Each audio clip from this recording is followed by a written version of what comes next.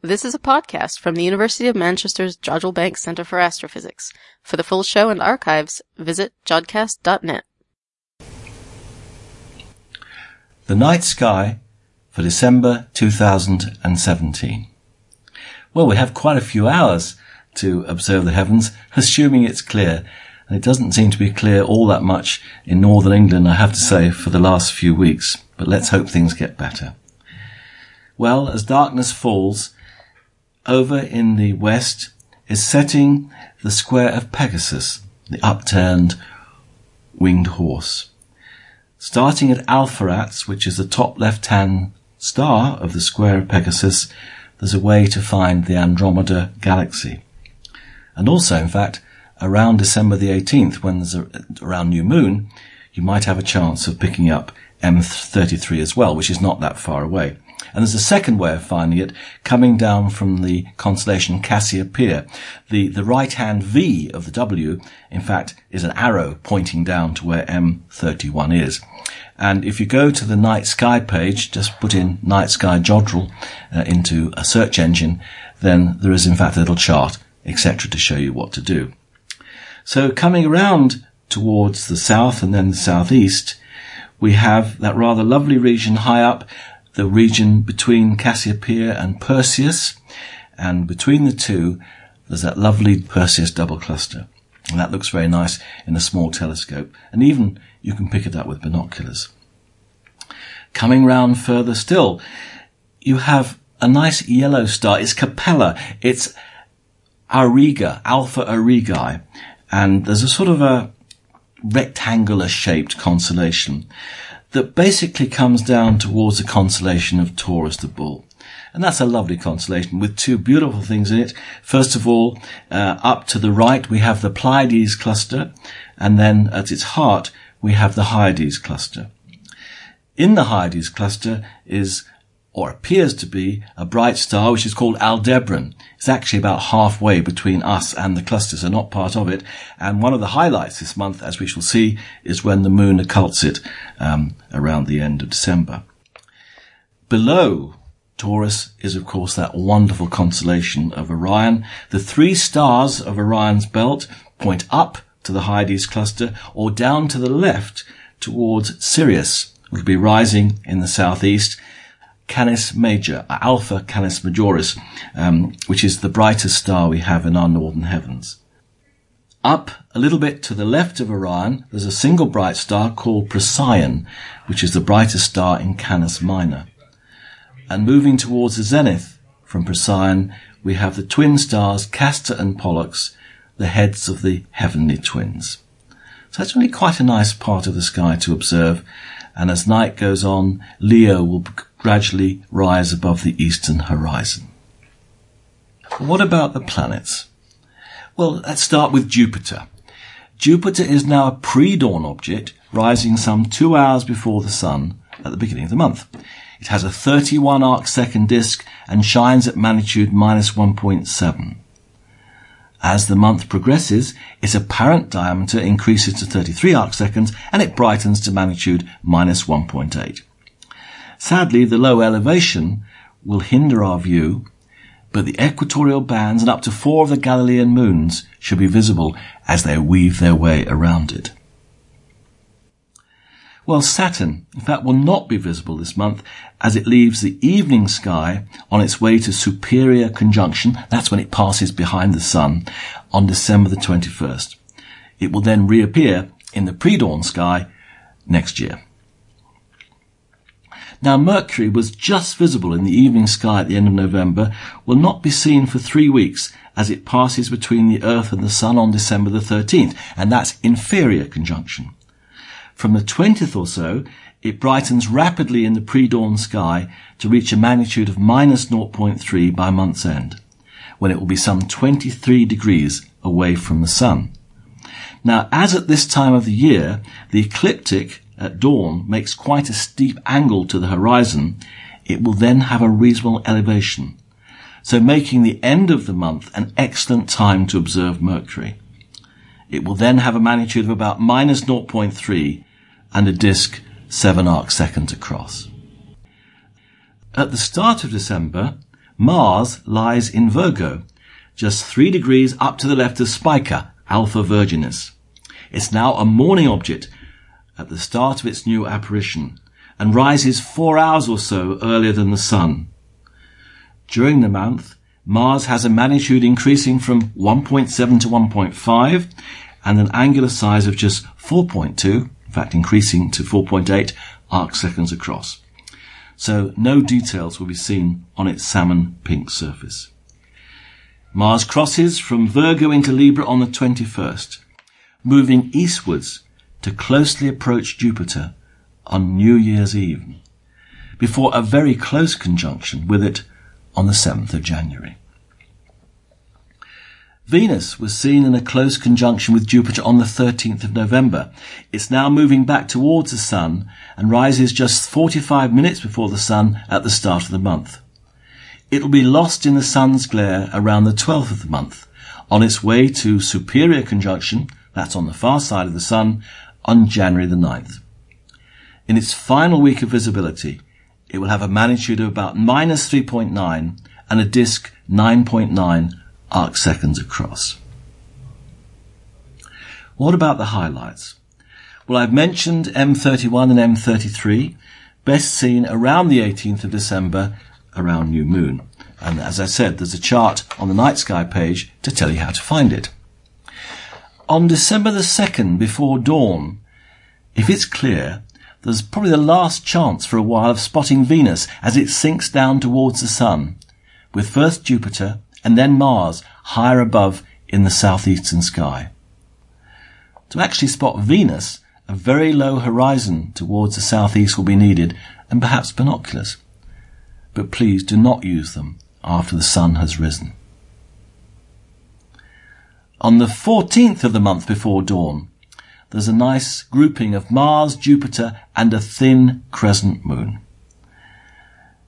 A very thin waning crescent moon will be seen with Mars to its upper right and Jupiter below. Well, we have 2 meteor showers this month. The first one is on the nights of December the 14th and 15th. And if it's clear, we'll have a chance of observing the peak of the Geminid meteor shower. Pleasingly, this is a great year to observe them, as the thin, waning crescent moon will not affect our view. The Geminids can often produce near fireballs, so the shower is well worth observing if it's clear. An observing location well away from towns or cities will pay dividends.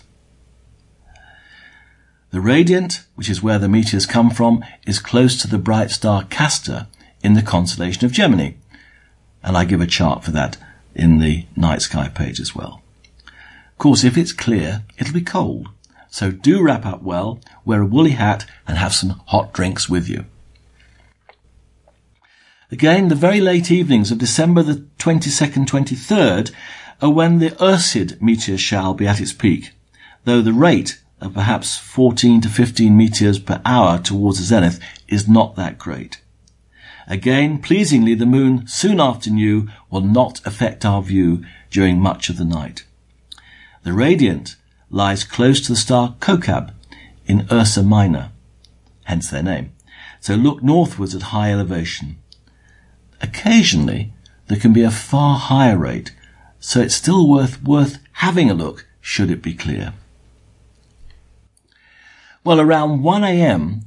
on the morning of December the 30th, 31st, the moon will occult Aldebaran. Quite exactly when will depend upon where you live in the UK, so it's just after 1 a.m. when the near full moon will occult the red giant star Aldebaran that lies between us and the Hyades cluster.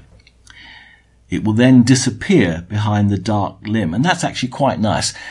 The star just blinks out of view. It will reappear just before 2 a.m. And again, those times, as a result of parallax, the moon's not far away, will depend on where you are in the UK. So if you start looking just after 1 a.m., you'll have no problems. You're bound to see it. On December the 31st, before dawn, if clear, you should be able to spot Jupiter and Mars close together in the pre-dawn sky, with elusive Mercury above the horizon down to their lower left. A low horizon towards the southeast will be needed to pick up Mercury and perhaps binoculars. But again, can I say, don't use them after the sun has risen. I usually mention an object on the moon to observe, and just to say that December the 9th and the 26th are good times to observe the Alpine Valley, a rift across the Apennine Mountains. It's about 74 miles long, about 10 miles wide. A little rill runs along the centre, which is very hard to spot. So again, there's some details of that on the Night Sky page. So I do hope you do have some clear nights this month and some good chances to observe the heavens. Happy Christmas. Thanks for that, Ian. And for our Antipodean listeners, here's Claire Bretherton with The Night Sky Where You Are. Kia ora, and welcome to the December Jodcast from Space Place at Carter Observatory in Wellington, New Zealand. We're really noticing our days getting warmer now and our evenings getting brighter as we head towards the Southern Hemisphere summer solstice on the 22nd of December. The eastern evening sky is dominated by our summer constellations of Taurus and Orion with his two dogs, Canis Major and Canis Minor. The summer Milky Way stretches through these constellations and along our southern horizon. Whilst not as bright as our winter Milky Way, we can still pick out the mottled glow of bright and dark regions when observed from a dark location. The bright regions are the combined light of the many distant stars that form our galaxy, whilst the dark patches are clouds of interstellar gas and dust that block the light from more distant stars. Throughout this region there are many star clusters and nebulae that can be observed with binoculars and small telescopes, and some that can even be seen with the naked eye. We'll start our tour of the southern skies in Orion, sitting high in the east after dark, and easy to find by the three bright stars that form his belt. Here in Aotearoa we call these Tautoru, meaning line of three. As he lies along the celestial equator, Orion can be seen at least partially throughout the world. Above Orion's belt is a line of faint stars which form Orion's sword, but in New Zealand we see him upside down, so instead his belt and sword become a pot or saucepan. In Greek mythology, Orion is a hunter, and the arch-enemy of Scorpius, our winter constellation. The two continually chase each other around the sky. Just as one rises in the east, the other sets below the western horizon. At the top left of the constellation is the bright blue-white supergiant Rigel or Puanga. Whilst Rigel has been given the Beta designation, it is in fact normally the brightest star in the constellation, and the seventh brightest in the night sky. Its colour tells us that it is extremely hot, with over twice the temperature and many tens of thousands of times the luminosity of the Sun. With an estimated age of just 8 million years, compared to 4.5 billion years for the Sun, Rigel is a young star, but has already used up all the hydrogen in its core and has swollen out to between 79 and 115 times the Sun's radius. Hot, massive blue stars like Rigel don't live very long. They live fast and die young, using their fuel quickly before meeting a violent death. Over the next few million years, Rigel will expand further and cool to become a red supergiant, before ending its life in a massive explosion called a supernova. At the bottom right of Orion is Betelgeuse, a star that has already reached the red supergiant phase, bloating out and cooling down to give it its wonderful red hue. Betelgeuse is designated Alpha Orionis, but is currently the second brightest star in the constellation. Estimates of its mass range from around 8 to 20 times that of the Sun, and if it were placed at the centre of the solar system, its surface would reach out almost as far as the orbit of Jupiter. One day, Betelgeuse is going to end its life in a supernova. Of course, soon to astronomers could be 1 million years, but if it does go bang within our lifetimes, it's sure to be a spectacular sight, perhaps becoming so bright you could see it in the daytime. At a distance of over 600 light-years, it is possible this explosion has already happened, and we're just waiting for the light to reach us. But, as well as stars at the end of their lives, Orion also contains stars whose lives are just beginning. If you look carefully, you may see the middle star of Orion's sword has a fuzzy appearance. This is the Great Nebula in Orion, or M42. The Orion Nebula is a stellar nursery, a huge cloud of gas and dust in which new stars are being born. At around 1,344 light-years away, M42 is the closest massive star formation region to the Earth, with around 700 stars in various stages of the star formation process. In the heart of the Orion Nebula is a small group of bright stars known as the Trapezium Cluster. The ultraviolet radiation from these stars is lighting up the surrounding gas. Whilst easily spotted with the naked eye, through binoculars or a small telescope, the nebula is a wonderful sight. Take your time and you should be able to clearly see some of the nebulosity of M42 and the bright star cluster that lights it up. Another nebula in Orion that is well worth a look is the Reflection Nebula M78, easily found as a hazy patch in a small telescope. With a larger telescope, the famous Horsehead Nebula, silhouetted against the emission nebula IC434, is a lovely sight just to the south of the star Alnitak, the easternmost star in Orion's belt. Its proximity to bright Alnitak makes viewing the Horsehead Nebula more challenging, but long exposure photographs will reveal much more detail. Following Orion's belt to the left, we come to an upturned V shape of stars marking the head of Taurus, the bull. At the bottom of this V is the bright orange star Aldebaran, at around 65 light-years away, representing the eye of the bull. The other stars in the V are part of the more distant Hyades cluster. At 153 light-years away, the Hyades is the closest and one of the best studied open clusters to Earth. It is estimated to be around 625 million years old. Over time, the cluster will continue to spread out and disperse into space, with some of the largest and brightest members already coming towards the ends of their lives. Near to the fainter of the two horns of Taurus and just about visible in binoculars under excellent conditions is the Crab Nebula. First discovered by English astronomer John Bevis in 1731, the Crab Nebula is a supernova remnant now believed to be associated with supernova SN 1054, observed and recorded by Chinese astronomers in 1054 AD. Continuing further around the sky, you come to another famous open cluster, the Pleiades, or M45, at a distance of 444 light-years away.